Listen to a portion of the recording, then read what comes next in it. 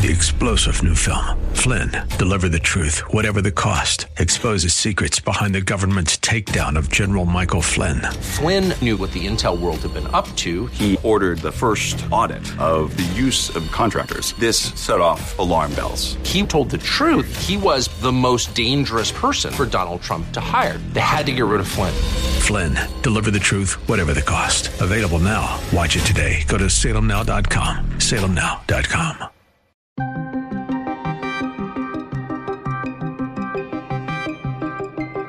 The Russian stock market craters as Vladimir Putin is expected to escalate the war in Ukraine. He will likely call for mobilization, at least a partial mobilization of the Russian forces, because he knows he's losing. Florida Governor Ron DeSantis responds to a criminal investigation connected to his sending migrants to Martha's Vineyard. It was clearly voluntary, and all the other nonsense you're hearing is just not true. U.S. stocks drop as the Fed meets to discuss interest rates.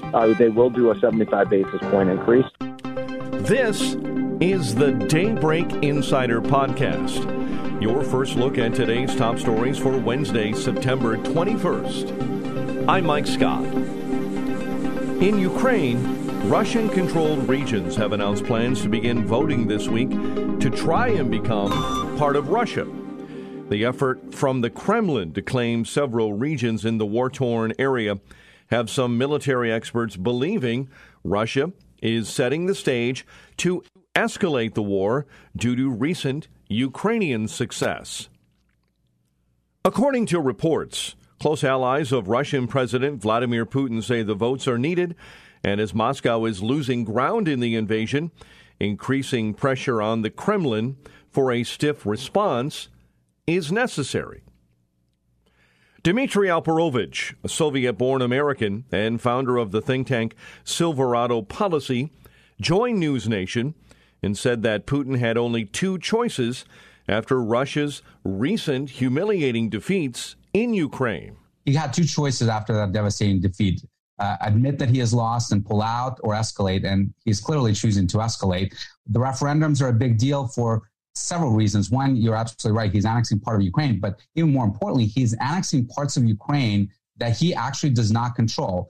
They're announcing referendums in these 4 oblasts, 4 regions of Ukraine, and all 4 of them have parts of those regions that the Ukrainians currently control. In fact, Ukrainians are making progress in taking some of that territory back. So he's actually going to say that this area that the Ukrainians are controlling is going to be part of Russia constitutionally as of next week. That's a really big deal because it theoretically can come under the Russian nuclear umbrella, where he can say that he's under the Russian doctrine, he can use nuclear weapons to defend it. Alperovich says that in addition to the referendum, Putin is expected to call up more troops. Of course, it's going to be a sham referendum. Of course, it's been prepared in the Kremlin. They know the results in advance. They're prepared to accept those results, which will be a yes vote in all 4 regions, and make the constitutional change in Russia to annex it.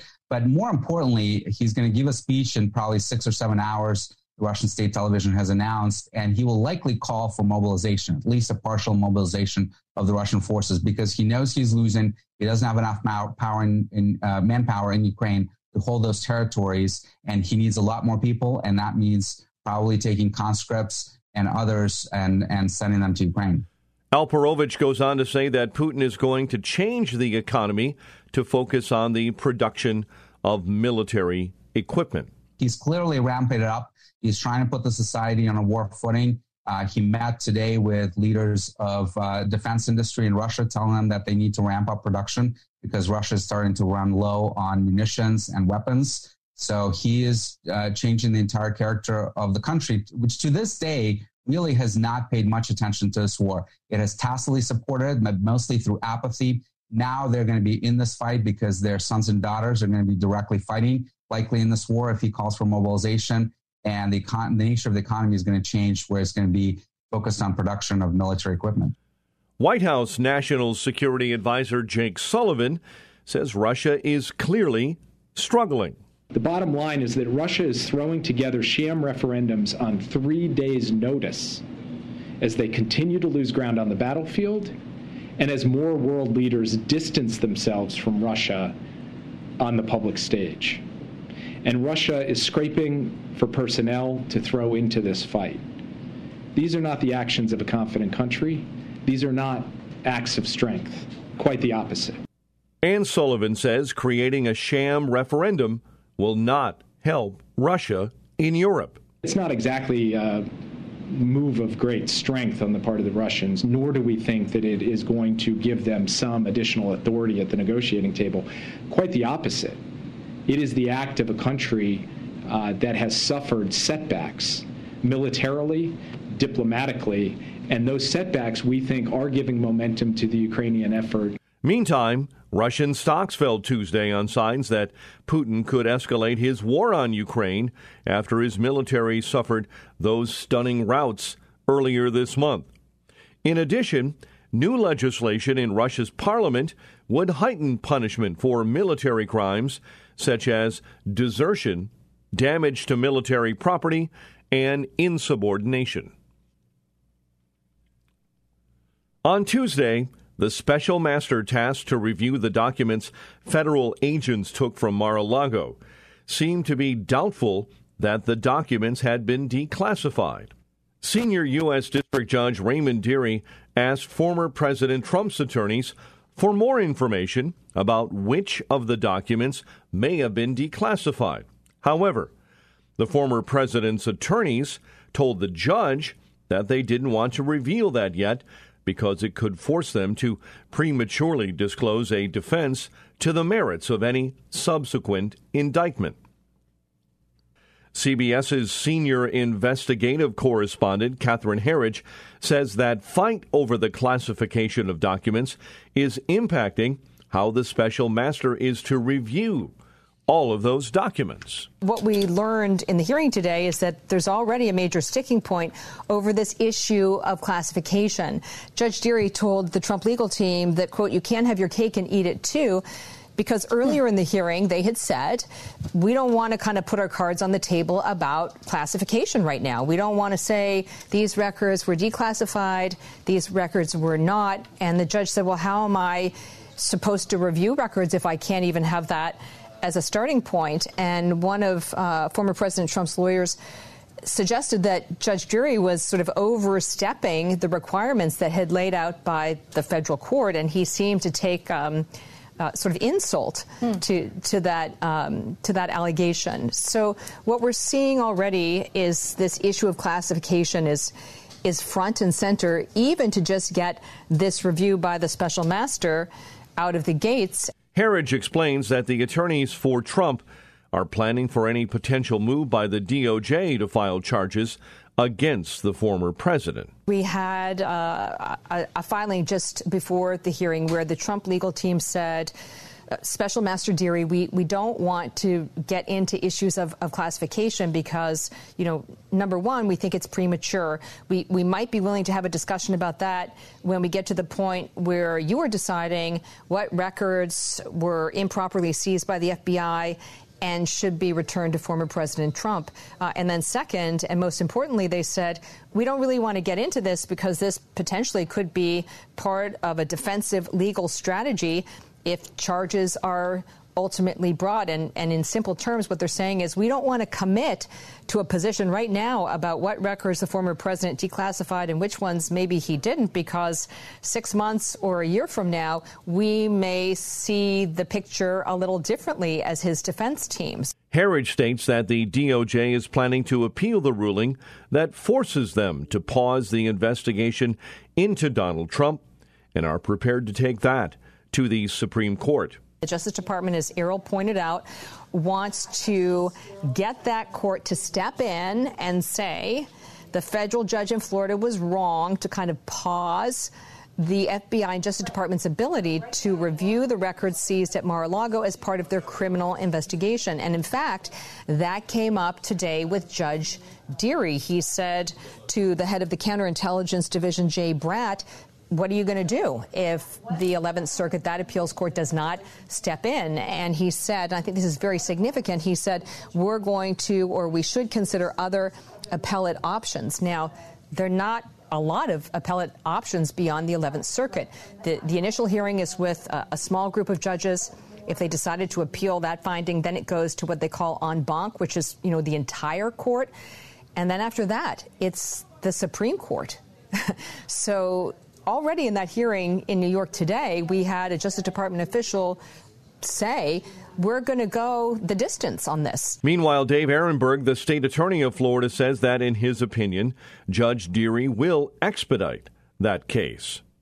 There's a November 30th deadline for the special master to finish his work, but he could finish it before then, and I think he will. But also you have the 11th Circuit appeal that's pending, and they are expediting it too. So for a lot of us who are concerned that this was going to be stretched out into next year, I think that we're starting to see that the judiciary is stepping up, is responding, realizing that we're dealing with matters of major national security concerns. And as such, I think this issue, the issues of these documents, the special master, the confidentiality, a lot of this stuff will be decided sooner than later. Ehrenberg goes on to explain that, unfortunately, due to the classification of some of the documents, there are aspects of the case the public will never see, even if the DOJ does file charges. You see in these documents, there are issues of major national security concerns. Some of them are classified to the highest level, SCI code, and the public will never see that. And that also poses problems for the Department of Justice, because if they're going to pursue an indictment against Donald Trump, they're limited to what they can produce in court because of the sensitivity of the documents. The media isn't the only one taking an interest in Florida Governor Ron DeSantis' efforts to send illegal migrants to Martha's Vineyard. A sheriff in Texas has launched his own investigation into that decision to transport the migrants to the wealthy island enclave.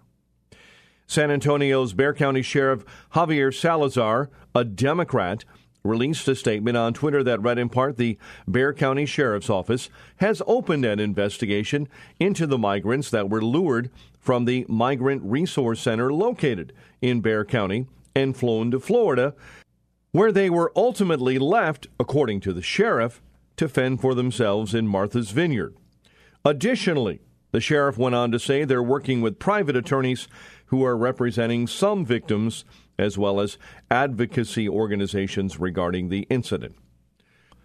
Responding to the news, the Florida governor joined Fox and pointed out what he feels is the hypocrisy of focusing on the illegal migrants that were sent to Martha's Vineyard. Millions of people since Biden's been president illegally coming across the southern border. Did they freak out about that? No. You've had migrants die in the Rio Grande. You had 50 die in Texas in a trailer because they were being neglected. Was there a freak out about that? No, there wasn't. You've had criminal aliens get across that southern border and victimize Americans, killing some, raping some. Was there any type of outrage about that? No. And then, of course, we know fentanyl deaths are at an all-time high. Where's that fentanyl coming from? It's coming over the open southern border. It's only when 50 get put into Martha's Vineyard, which wasn't saying they didn't want this. They said they wanted this. They said they were a sanctuary jurisdiction. These were people who were basically destitute and then put in a situation where they could have succeeded, but that was all virtue signaling. And not only did they not welcome them, they deported them the next day with the National Guard. Give me a break.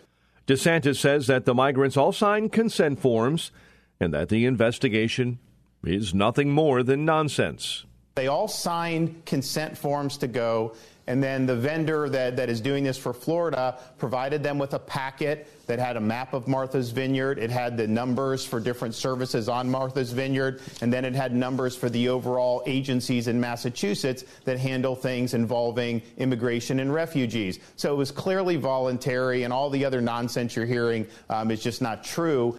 DeSantis goes on to say that, in his opinion, the Biden administration's failure on the southern border is the biggest failure of the White House. There are jobs available in Martha's Vineyard. There is lodging available in Martha's Vineyard. Had they lived up to their what they build themselves at as a sanctuary jurisdiction, they could have absorbed those people without a problem. But here's the thing. They said they didn't have housing. They said they couldn't accommodate. Like, let's just say that's true for a minute. Well, what does that mean for these poor towns in Texas? What does it mean for these other places across the country that are seeing influx? What does it mean to these small towns that Biden has dumped so many people in? And so I think what we've been able to do is show that this border is a disaster. Biden has failed on this as much or more than on any other policy. And now people are talking about it. Dozens of people have been charged in a multi-million-dollar food scheme in Minnesota. Daybreak Insider's Norman Hall has more on this developing story that may engulf a governor in a critical election year. Federal authorities charged 47 people in Minnesota with conspiracy and other counts in what is said to be a massive scheme that took advantage of the COVID-19 pandemic to steal $250 million from a federal program that provides meals to low-income children. Prosecutors say the defendants created companies that claimed to be offering food to tens of thousands of children across Minnesota, then sought reimbursement for those meals through the U.S. Department of Agriculture's food nutrition programs. Prosecutors say few meals were actually served, and the defendants used the money to buy luxury cars, property, and jewelry. I'm Norman Hall.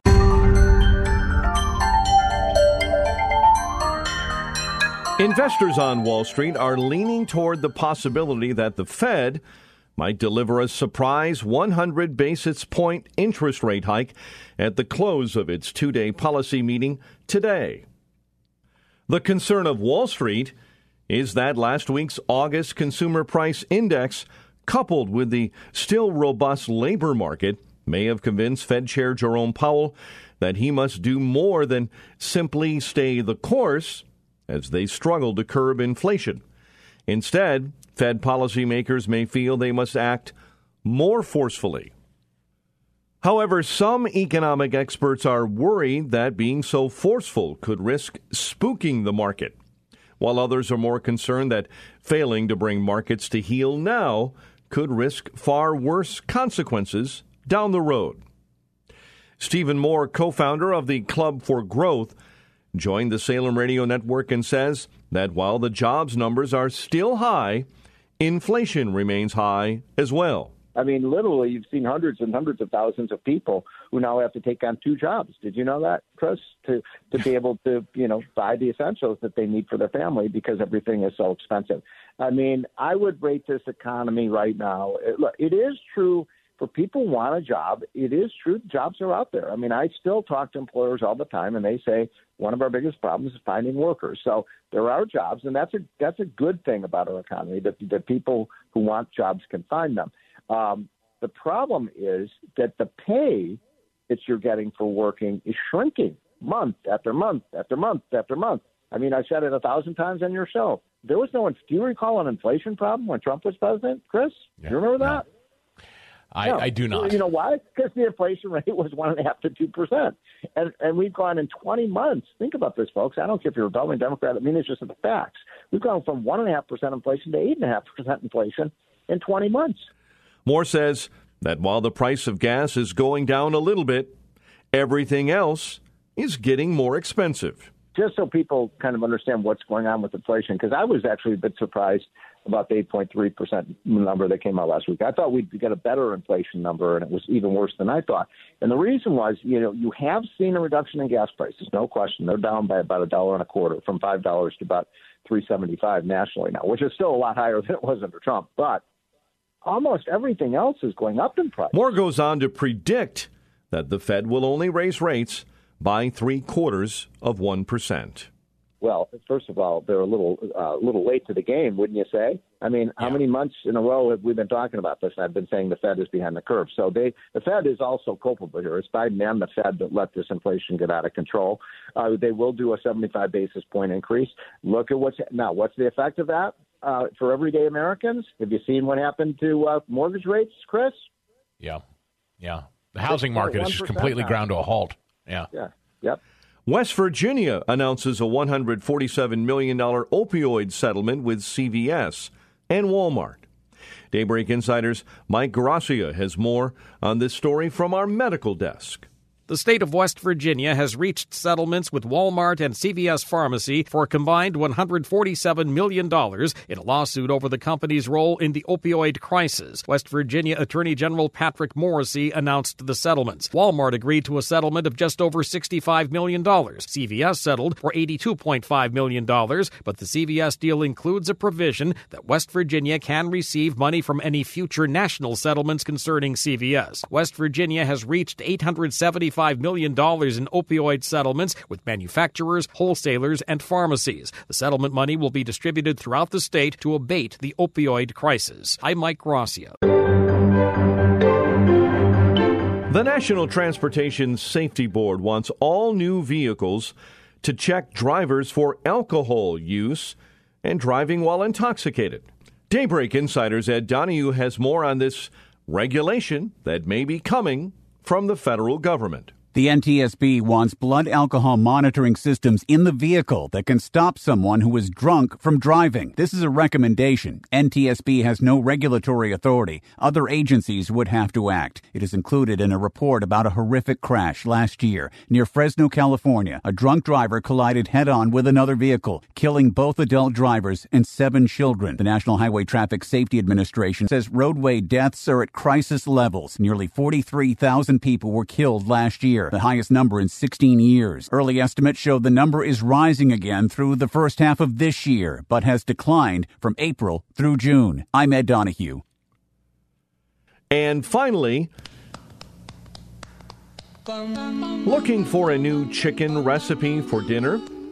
Well, the FDA is warning not to use the latest recipe from this TikTok craze, NyQuil marinated chicken. While it does sound disgusting, the FDA actually warns that consuming it could be dangerous. The recipe is called Sleepy Chicken because when the medicine is boiled, it becomes more concentrated and powerful as a marinade. There is a new trend, hashtag Sleepy Chicken, basically where people marinate their chicken before they cook it in NyQuil. They're saying do it like if you have a cold or, you need help sleeping. There's a problem when you cook NyQuil, when you boil it. Yeah, so the FDA says that this is extremely bad because, first of all, when you boil it, it can get into your lungs and cause harm. Because it becomes more potent. Yes, this is a good thing for people to, listen to when it comes to the FDA because I didn't know that it, can get in your lungs and mess you up. The FDA says that simply inhaling the vapors during the cooking process causes the concentrated drug to enter the person's system and could cause severe lung damage. Subscribe to the Daybreak Insider podcast at Apple or Google Podcast, Spotify, or SalemPodcastNetwork.com. Get our companion Daybreak Insider newsletter each morning at DaybreakInsider.com. Ongoing coverage of breaking news and commentary at srnnews.com and townhall.com. Thanks for starting your day with us. I'm Mike Scott.